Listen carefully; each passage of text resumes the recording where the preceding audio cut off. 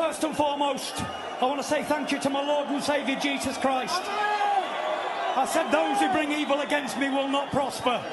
I said those who stand in the dark can never come into the light. All praise be to the one and only true God, Jesus Christ.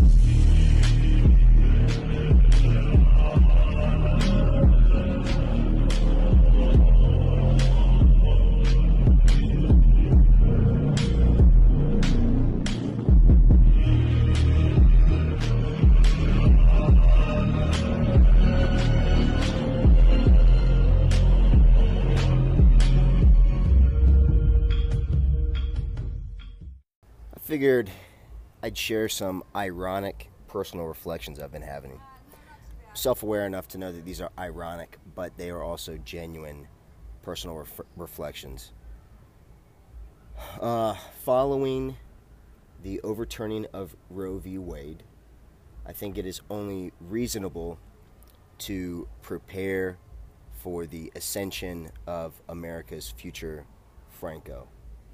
Right? Obviously, his name will not be Francisco Franco or Benito Mussolini because he will be American. Some variety of John Smith is more likely. But as I mentioned a couple episodes ago, the reaction is rising. It's ascendant. And the Dobbs-Jackson decision is but a beginning. You can smell it in the air. You can feel the victorious energy rising. And so, anticipating the rise of our Franco, the question is in my mind, what will be my role in that future glorious state? I am not the future king. How am I going to get my car out of That's there? not me. They have that sign. I guess I can sneak by. I am a leader of sorts, but I am not a leader of leaders. I'm not monarch material. What I am is a pretty good leader under a kind of leadership. If you want a guy to bust some heads, to instigate, I am an effective instigator. And one place that has played out well is in getting fat people in shape. Ironically, and I checked myself a little bit as I was talking, which is cowardly, but I'm on a public sidewalk and talking about Benito Mussolini as, 3 liberal fat women walked by. You can tell they're fat by the way they look, and then you can also tell they're liberal by the way they look. And then with some help from context clues, you can also tell they're women. That's a little bit harder to discern, but I've got a really keen eye, I must say, myself, if I do say so frankly, and with great humility. A great eye. When I taught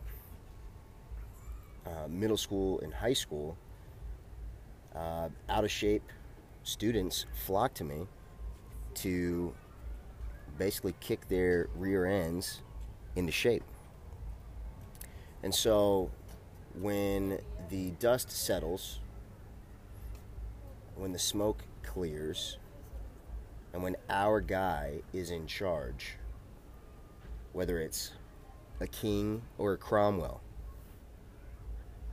I am putting in my application officially at this moment for the backside of victory to be, and I'm not even arrogantly asking for the one and only position, but assuming that there will be many camps, I am putting in my application to be a camp leader. What kind of camp? A summer camp? A Bavarian camp? Well, it's a good question. I would like to be camp leader at one of our future mandatory fat camps. That's right. When our guy is in charge, Similarly to how Franco, for the glory of the nation, required men to conform to a certain dress code.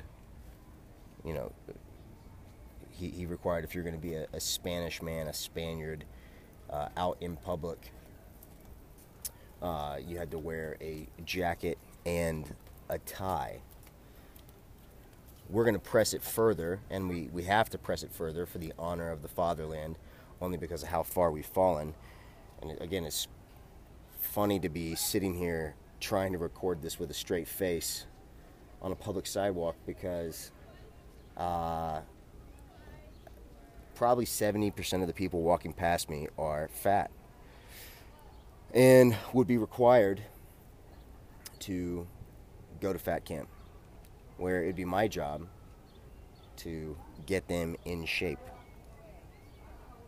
As an aside, you know, I think at my camp I'll give you 3 goes through the course to figure it out.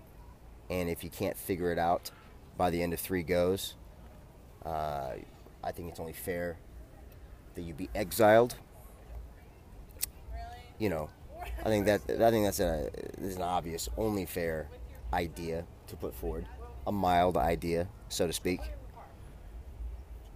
But then, you know, for single ladies that succeed in the course, then obviously we will have a system of arranged Christian marriage, where these newly lovely debutantes are given in arranged marriage to, you know, the heroes of the nation, the heroes of the war, who still lack for themselves wives to establish families with.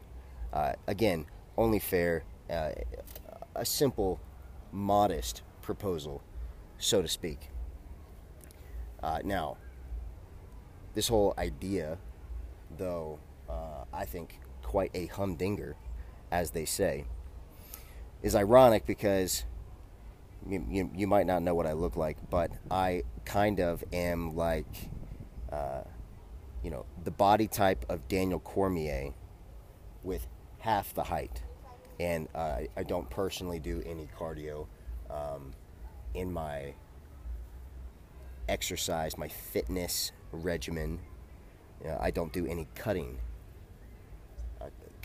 the common practice in preparation for competitions or summertime of bodybuilders. I don't do such things because I cut my teeth in lifting as a powerlifter. And as everyone knows, you know, powerlifters are ugly sons of guns that take about 30 minutes in between sets. I know, I'm guilty.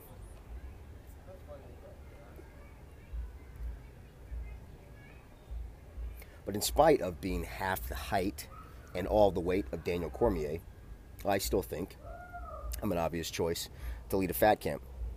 And what I do in the establishment of my fat camp is, upon being given land for the camp by my liege lord, I would take my first crop of students and, as part of their course, have them build the facility itself from nothing. So the super tall fence, and obviously the guard towers, barbed wire for the aesthetic, clearly. Actually, let's be real, we probably don't even need a fence because it's fat camp. You know, are they really going to run away? Doubtful. So really we'll just go for a pretty cool front gate, you know, just for the vibe. And then, you know, we'll need bunkhouses. We'll need a chapel.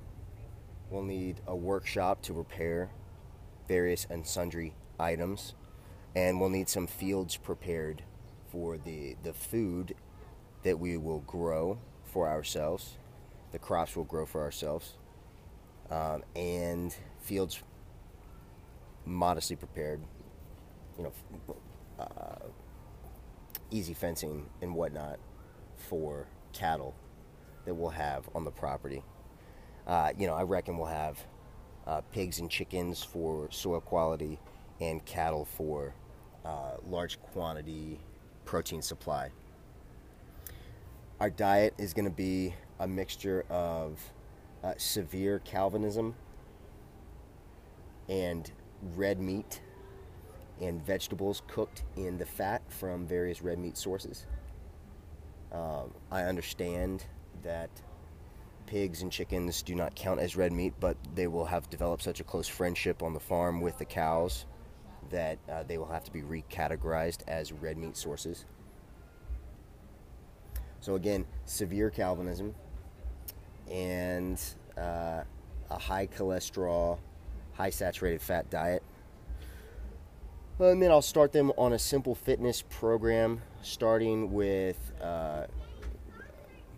5,000 steps a day, bump them up to 10,000 steps a day, 15,000 steps a day, and 20,000 steps a day.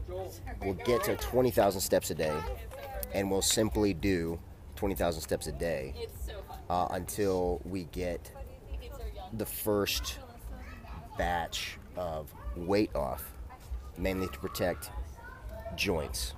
One thing I learned in pushing fat people in high school too fast is that there's a lot of weight on those joints, and you have to build up some good muscle fiber to not break people. I broke about half of a school. I don't think that they're going to be able to walk ever again. I think they have permanent disability. Their moms signed waivers, though, and so I hold no personal responsibility. It is just the way it goes. Once I get to a spot where they can successfully, without breaking their knees or ankles, walk 20,000 steps a day, we're going to do some lifting, some barbell lifting. And I'm a simple guy. We're going to stick to the press, the bench press, the squat, and the deadlift. And keeping up our walking, keeping up our working on the farm, and the lifting, we're going to get everyone in top shape, physically honoring their God and Maker and their forefathers and the land of their forefathers. And again, then from that, we will both get the men wonderful jobs and the women wonderful husbands through arrangement, so that the fatherland can be populated by greatness. Yes, I'm a diminutive Daniel Cormier, and yes, I accept the position. A couple topics to cover. One, a quick follow-up to the Roe v. Wade overturning episode. Event updates regarding it. One, it looks like, so I don't know if you're aware of this, but there was an abolition bill that was going to pass in Louisiana, and basically the pro-life lobby and groups like the ERLC, which is the lobby group for the Southern Baptist Convention, worked to get it shut down and replaced by a bill. There was a trigger bill similar to other states, including Idaho.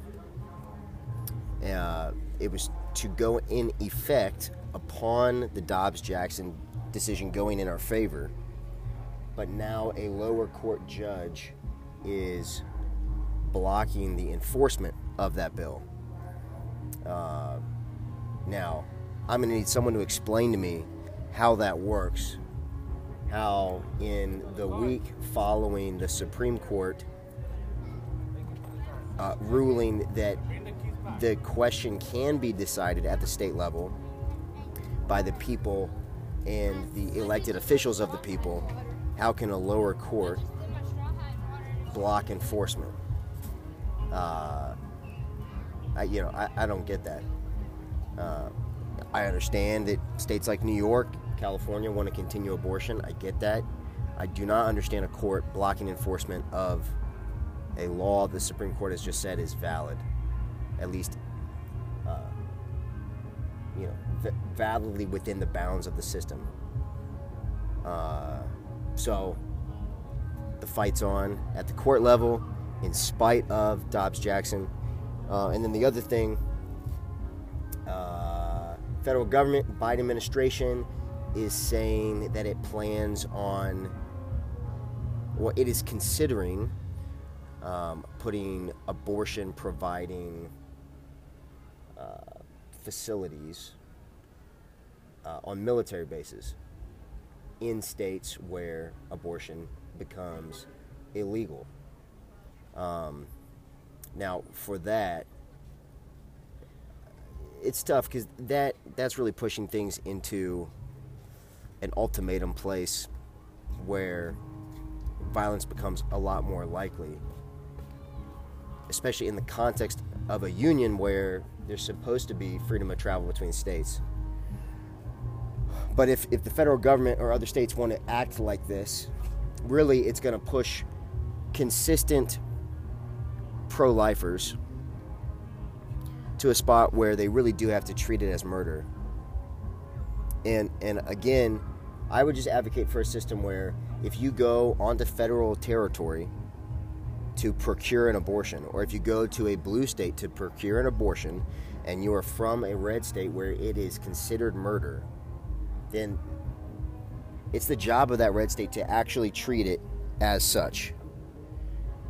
You should be considered a murderer and a fugitive of the law because now you've killed a resident of the state, protected by the laws of that state. And so if you leave that territory to commit that act, then it's simply a matter of you are not welcome back. And if you step foot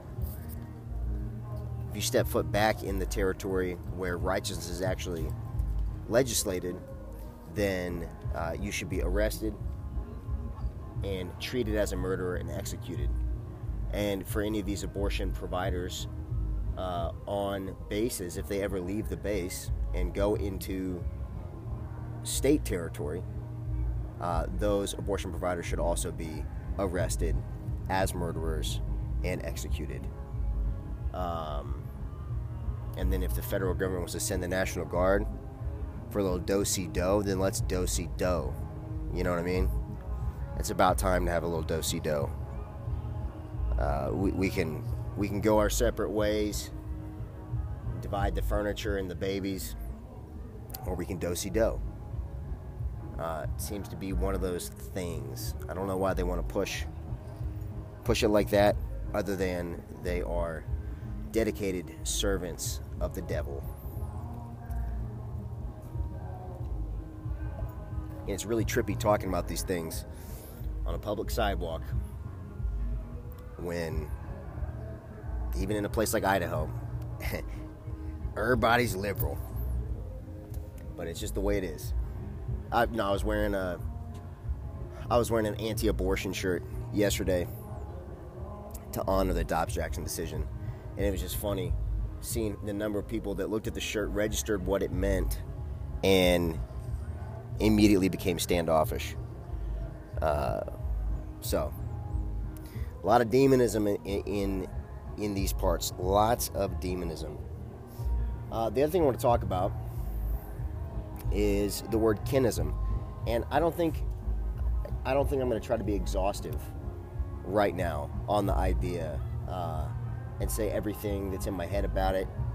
I think we can kick those to future episodes. What I do want to say is it's potential that you have heard that word for the first time. And probably the reason you've heard it for the first time is because of a little kerfuffle in the Reformed online world that you probably have some kind of interaction with if you're listening to podcasts from guys like me.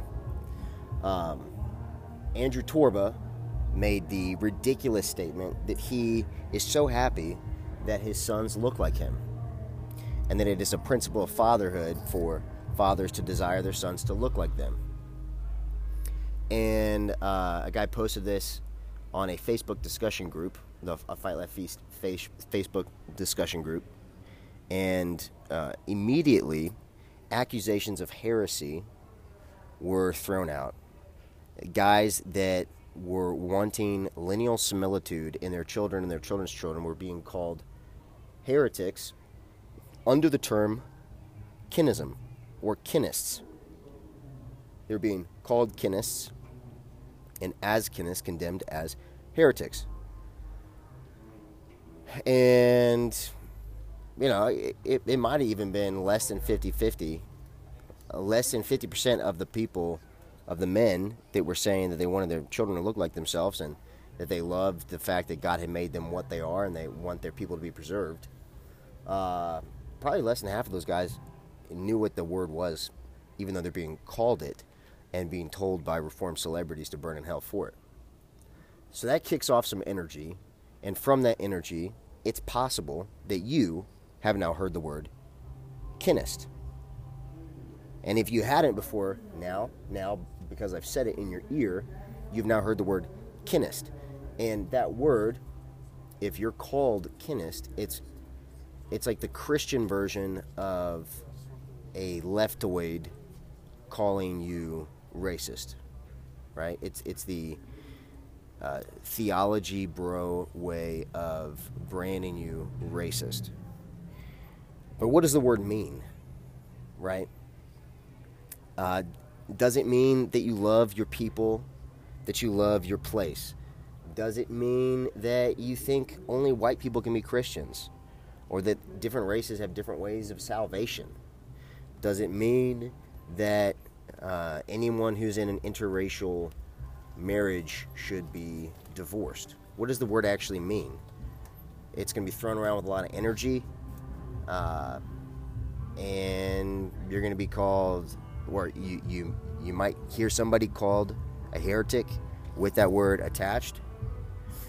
So what I reckon will be helpful is, and this is something I've done on Twitter, is to put out the definition or a definition of Kennist thought from a Kennist. So I'm gonna use the thoughts of a guy named Mickey Henry, who wrote over at Tribal Theocrat, which is kind of the predecessor website from Faith and Heritage, which was a Kennist website that I think closed in 2018 or 2019. And so now Tribal Theocrat is kind of continuing the same project. But Faith and Heritage, you can buy an anthology of their writings from Antelope Hill Publishing. It's openly a Kennist website. So I'm going to go to one of their guys. I'm going to read you a definition from him, recognizing that there's going to be variation of thought within a group, just like there is with any group, ideological group. But let's go to one of their guys writing on one of their sites. So, with at least enough consensus that it gets published on the site. And let's see about this definition. Is it a heresy? Is it simply controversial? Let's go. And there's a ton of glare today. It's 100 degrees and sunny. Thankfully, I love the summer. And so I'm sun-maxing on the sidewalk. Let's see if I can read in spite of the glare. This is not in the precise order in which he wrote it, because I kicked off what I think is the most controversial part of it to the very end just to highlight it. So if it sounds a little bit out of order by the time we finish, that's because of me, not because of Mickey Henry. Okay, let's go. Kennism is the belief that a basic harmony exists between the mind and the body, the spirit and the flesh. So that's at least saying, if not more, it's at least saying that your body and your soul go together. That though one is material and the other immaterial, they are a fitting pair. That the body and soul fit one another. They match, so to speak. Got massive drops of sweat dropping into my eyeballs here. Kennism is the belief that conversion often happens, but that the ordinary means by which the church militant extends itself is through covenantal succession from Christian parents to covenant children. And whatever you think about the specific wording of that, that's something that basically across the Reformed world is going to be agreed upon. Right? Conversion from complete outsiders does happen through evangelism and missions, but primarily the body of Christians on earth grows through the structure of family. That family is the engine of God's work in the world, fundamentally, primarily.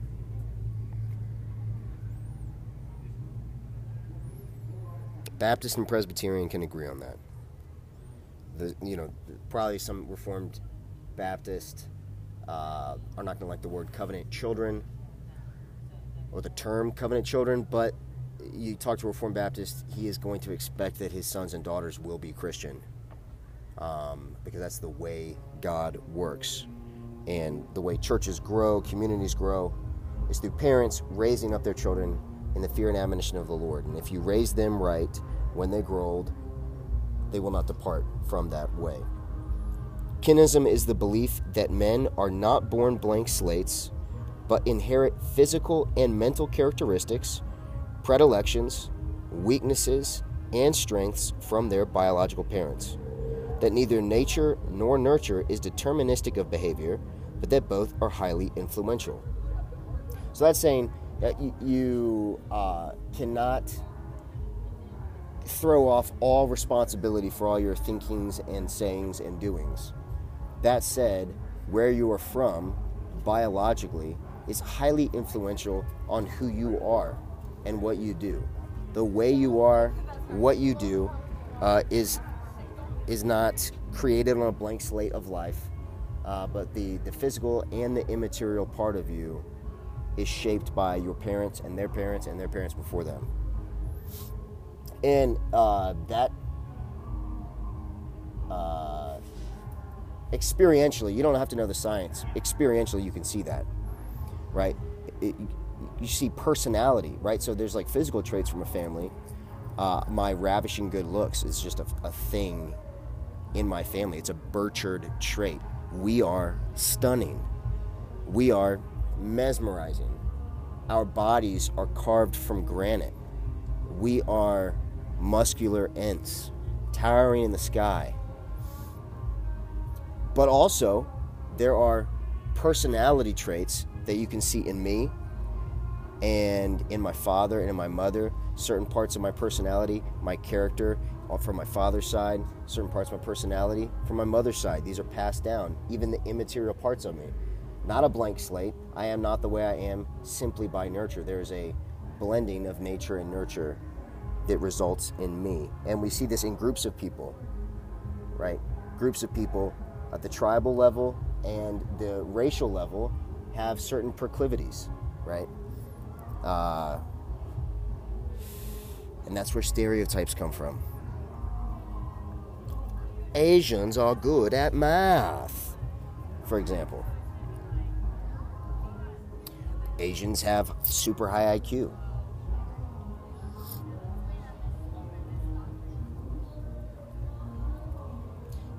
Kinism is the belief that race is biblically defined as common patrilineal descent. So here's one thing, and again, I'm just giving you the definition of kinism from a kinist, writing on a kinist website, okay? Because if we're in a context where there's going to be some theological controversy where guys are called heretics, let's at least hear them. Let's hear from that old horsey's mouth about what he believes, right? And you're going to hear detractors of kinism, kind of straw man it, like, oh my gosh, you're really just talking about skin color. Skin color is so superficial. No, fundamentally, when a kinist is talking about race, he's talking about a network of families. Race is biblically defined as common patrilineal descent. So if you're talking about the white race, for example, you're going to be talking about all of the tribes that are European or of Japheth, right? So there is common patrilineal descent even from a group of distinct tribes that themselves have their own ancestry units. There's networks of networks, so to speak. And, ultimately you can take that back to Noah's family. That, in consequence, race is the sum total of all the attributes a man inherits from his ancestors, that he holds in common with his relatives, both near and distant. In consequence, race is the sum total of all the attributes a man inherits from his ancestors that he holds in common with his relatives, both near and distant. Kinism is the belief that culture is the external expression of religious belief in union with race and place. So what that's saying is that humans are not kind of floating containers that don't exist with distinct physical attributes in a place where you can just pour religion in and get the same thing out of it, culturally speaking. So if you go back to what we said earlier, right, who you are is a product of your lineage. Race is a network of lineage that produces traits, characteristics, attributes. When you pour religion on that, it's going to produce culture based on race and place. So it's the baptism of the physical situated in a location as determined by God. And that's why, you can have long-standing Christianity in Ethiopia and long-standing Christianity in Germany and see vastly different cultures produced, different bloodlines in different places. Kinism is the belief that the ideal Christian social order is an extension of the family concept, considered at a larger scale. The ideal Christian social order is an extension of the family concept, considered at a larger scale. And that makes sense because if you're looking at the base unit of society as the family, then you're looking at the ideal society with highest trust, lowest crime, really as a network of families where there's blood relations in a common place. That's going to lead to high trust, high peace community. Kinism is the belief that, biblically, a nation is a large group of people of common patrilineal descent, living in a common geographical location, and having a shared religion, history, language, and civil government, a religio-ethno-state. Common locale, language, religion, history, government. That's what a nation is. Common patrilineal descent. Kinism is the belief, and that's different than propositional nationhood, right? So, really, in America, you're taught that everyone is an ethno-national, part of an ethno-national group, but America is distinct, or really any white Western nation is distinct, and simply a frame, an economic zone with framing creeds. So basically, everyone in the world is an American waiting to come out of the closet. But not everyone in the world is a Sri Lankan waiting to come out of the closet. Not everyone in the world is a Zambian waiting to come out of the closet. Everyone is an Englishman, an Australian, a German, waiting to come out of the closet. And so you can have a sea of black people in Germany, and we're all supposed to believe they're German. But we all know that a German is a German.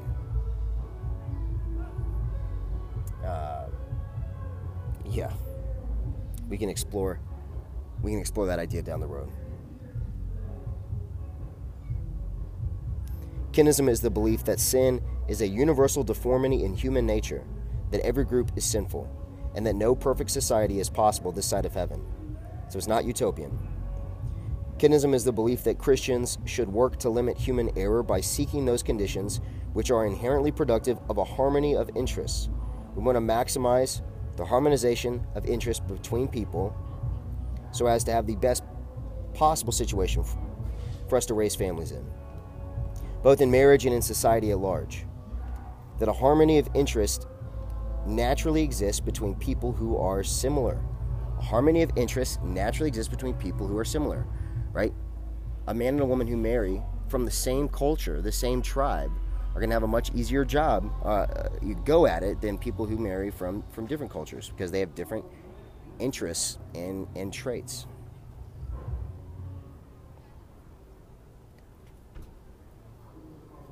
Kinism is the belief that those who are not Christian in outlook reject the transcendent unity of creation in God. I gotta get sweat out of my eyes here. Kinism is the belief that those who are not Christian in outlook reject the transcendent unity of creation in God, our Creator, and in its place seek to substitute an immanent unity that ultimately destroys all distinctions. Right? And so there you're going to see the Marxist tendency to just emphasize one world government, erase distinctions, flatten all hierarchies, right? That's an agenda that goes against God, right? Because God has inherently made the world hierarchical. Kinism is the belief that those seeking a new world order find the boundless diversity in God's creation an intolerable hindrance to earthly unity. That they seek a one-world government, a one-world religion, and a one-world man. That multiculturalism, miscegenation, and transracial adoption are all means to their ends. And now, apart from whatever you think about those specific concepts, miscegenation, transracial adoption, it is objectively fact that those practices are helpful in the great pursuit of the one. If you want to erase all distinctions, you want to create a global man, not a man of a people and a place, but a global man who belongs to the world, a global citizen. Miscegenation and transracial adoption obviously help that. Now, you can recognize that without saying those things are bad, but recognize that. Kinism is the belief that cultural Marxists seek a revolutionary regeneration of society by destroying all the institutions of Christendom. That multiculturalism and politically correct newspeak, as well as their control of the news media, entertainment, and education, are all a means to that end. That all of Christendom's history is continually subjected to critical assessment designed to undermine it. Kinism is the belief that under the Abrahamic covenant, God's covenant nation consisted principally of a subset of Abraham's physical descendants. That in the new covenant era, the elect come from all nations. Kinism is the belief that nevertheless, God graciously made Europe the historic seat of Christendom. Right? So Japheth possessing the tents of Shem. That because of this, the white Christian male is especially under attack by the forces of the New World Order. It makes sense that the forces of the New World Order, serving the devil and his interests, are going to primarily oppose those who established Christendom. Kinism is the belief that atomistic individualism and centralized totalitarianism are not in tension. Atomistic individualism, centralized totalitarianism, not in tension, but are necessary corollaries. That the rise of rationalism has led to the simultaneous rise of an impersonal and rootless man and a unitary technocratic state. You know, you're an economic Lego piece. If you're just an individual who exists outside of a family line and a network of families rooted in a particular soil, formed, made, built by a particular soil, then you're just a loan getter for the banking elites. Kinism is the belief that man inherently desires association and a sense of belonging, and that in the absence of human scale associations, man will substitute the sense of belonging offered by the total state. Kinism is the belief that the cure for collectivism is not individualism. The cure for collectivism is not individualism, but rather to increase human scale associations. Principally, so to oppose the pushed form of association, the Marxist form of association, the globalist form of association, with association of a natural order, to oppose the lesser with the greater, better, more fundamental, God-blessed forms of association. Principally in the primal community of the family, but also in multitudinous local social institutions. Thank you so much. It is blazing hot. Yeah. I'm sweating in my eyeballs. I'm sun maxing. I'm getting a tan. Getting my vitamin D levels up. I appreciate that. Yeah. You got to do what you got to do. You got to do what you got to do. Let's see. Principally in the primal community of the family, but also in multitudinous local social institutions such as the church, civic organizations, etc. Kinism is the belief that multiculturalism is destructive of community and leads to isolation, alienation, or loss of identity, and a prevailing sense of loneliness. And yeah, the proof's in the pudding there. Look at the most multicultural communities in America, and those things. Sense of community, it's not going to be there. You're going to see isolation, alienation, loss of identity, questions of purpose, loneliness. Kinism is the belief that a man who no longer identifies with his community will not expend his labor or capital in its maintenance, improvement, or in service of its future existence. So he's not as useful of a man, he's not as productive of a man if he's not given to loyalty to soil and people. Kinism is the belief that the forces of the New World Order have a vested interest in destroying community as a means of atomizing man so that he willingly embraces the total state. Kinism is the belief that all men are equal, only in the sense that we have a common origin and federal head in Adam, that we are equal before God's law in the sense that it applies to all men, recognizing that in points it applies unequal treatment to the sexes, to believers than to unbelievers, and to the native than to the alien. That men are unequal in almost every other way, whether it be in talents, intelligence, character, strength, appearance. That these inequalities are inherent in man and not the result of differences in their environment or upbringing. Right? Again, so it's not, we're not just, the Kinnis is not just advocating for an absolute concept of nurture, but fundamentally recognizing that nature exists and is made by God and brings with it stuff.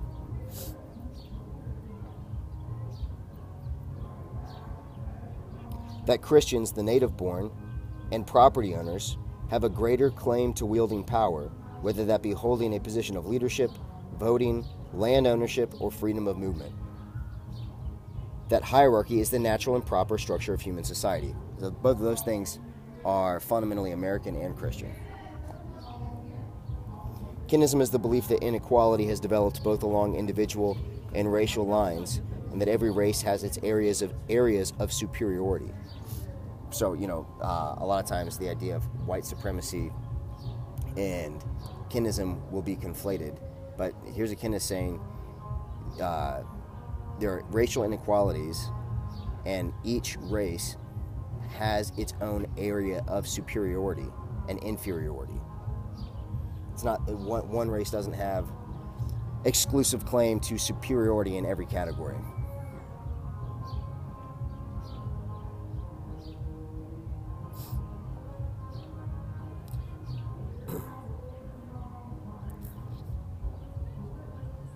That we should not be ashamed. So it's the belief that we should not be ashamed of those gifts God saw fit to bestow upon us, but enjoy them. Right? So who we are and what we are and our advantages and disadvantages, that's all determined by God. And instead of just moaning and complaining, we should take and steward and maximize. Kinism is the belief that envy is a desire for equality taking the form of hatred of the superior. That the envious man begrudges others of their advantages, and rather than seeking to acquire those advantages for himself, instead seeks to destroy them, so that all will be equal in their poverty of advantages. That envy motivates many minorities, and that separation is the only effective way to deal with it. Right? So here, that's going to be something controversial, right? Because we have all grown up in a world of forced integration, and we've all seen the movies that are super emotionally engaging and moving. Remember the Titans, right? Integration through sports. Here, there's a recognition that there is racial conflict. That racial conflict is inevitable because the members of the various races are sinners. And that the best way to mitigate and to limit racial conflict is through segregation. People living amongst their own kind in their God-assigned place.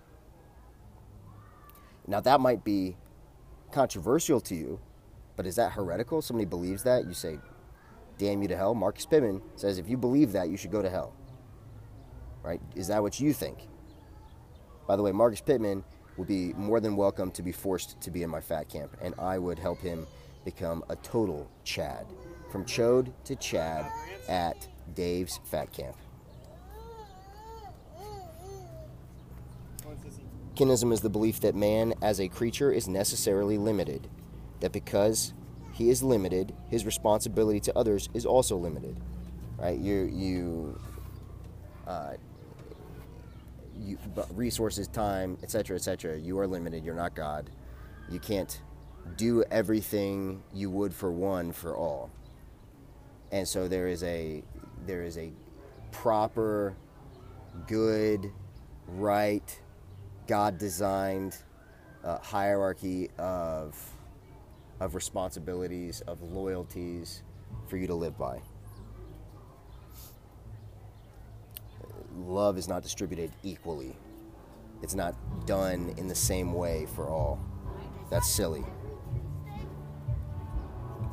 Kinism is the belief that human responsibility is biblically regulated by relationship, such that we have a greater responsibility to our own family, our own race. And again, Mickey Henry has defined race as a network of families.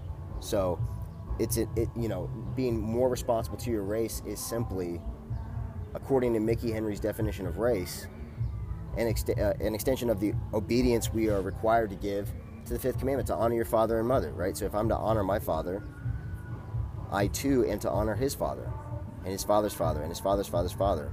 And before you know it, right, you're going to have a network of third cousins, more or less, that you have a unique duty of honor to give.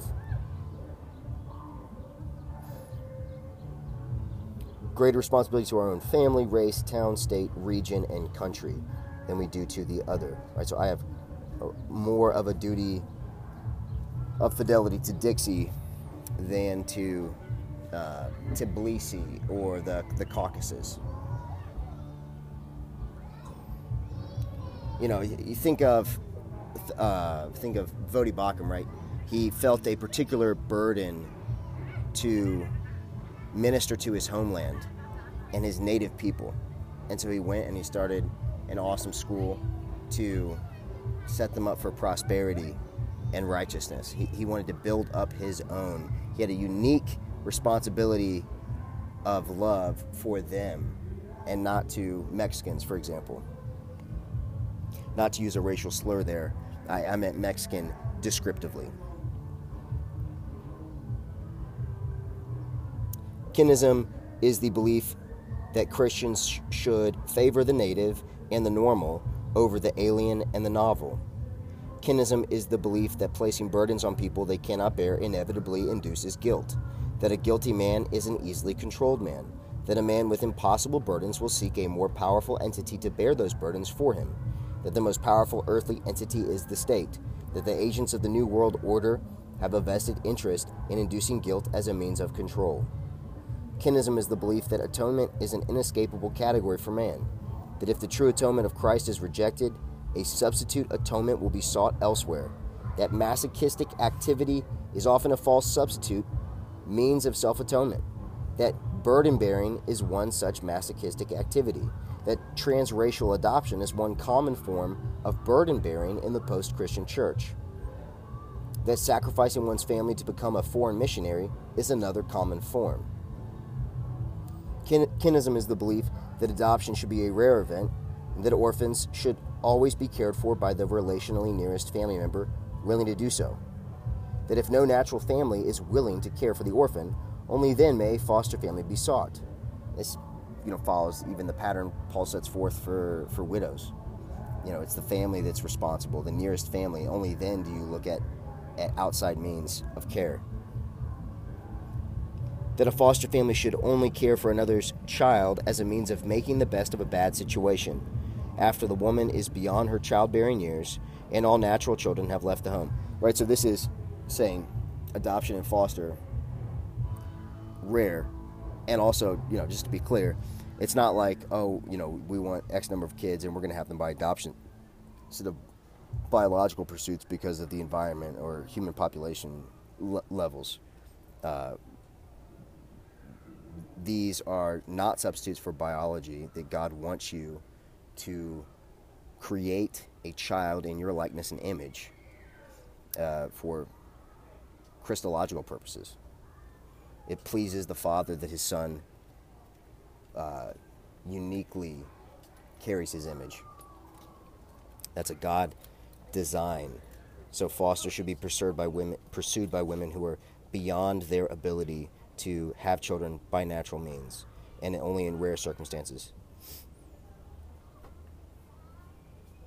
That transracial or international adoptions should not occur, right? And so that, again, is saying that people are not atomized. They exist within a tribe, and we shouldn't go out of our way to disrupt that identity for people, right? I know people who were from, various countries in Southern Asia.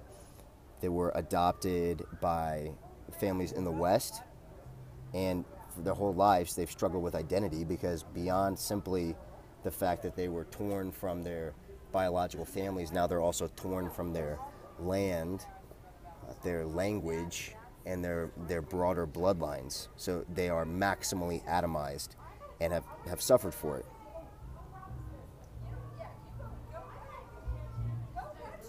Kinism is the belief that besides treating all men in accordance to God's law, our only universal responsibility to others is to share the gospel with them.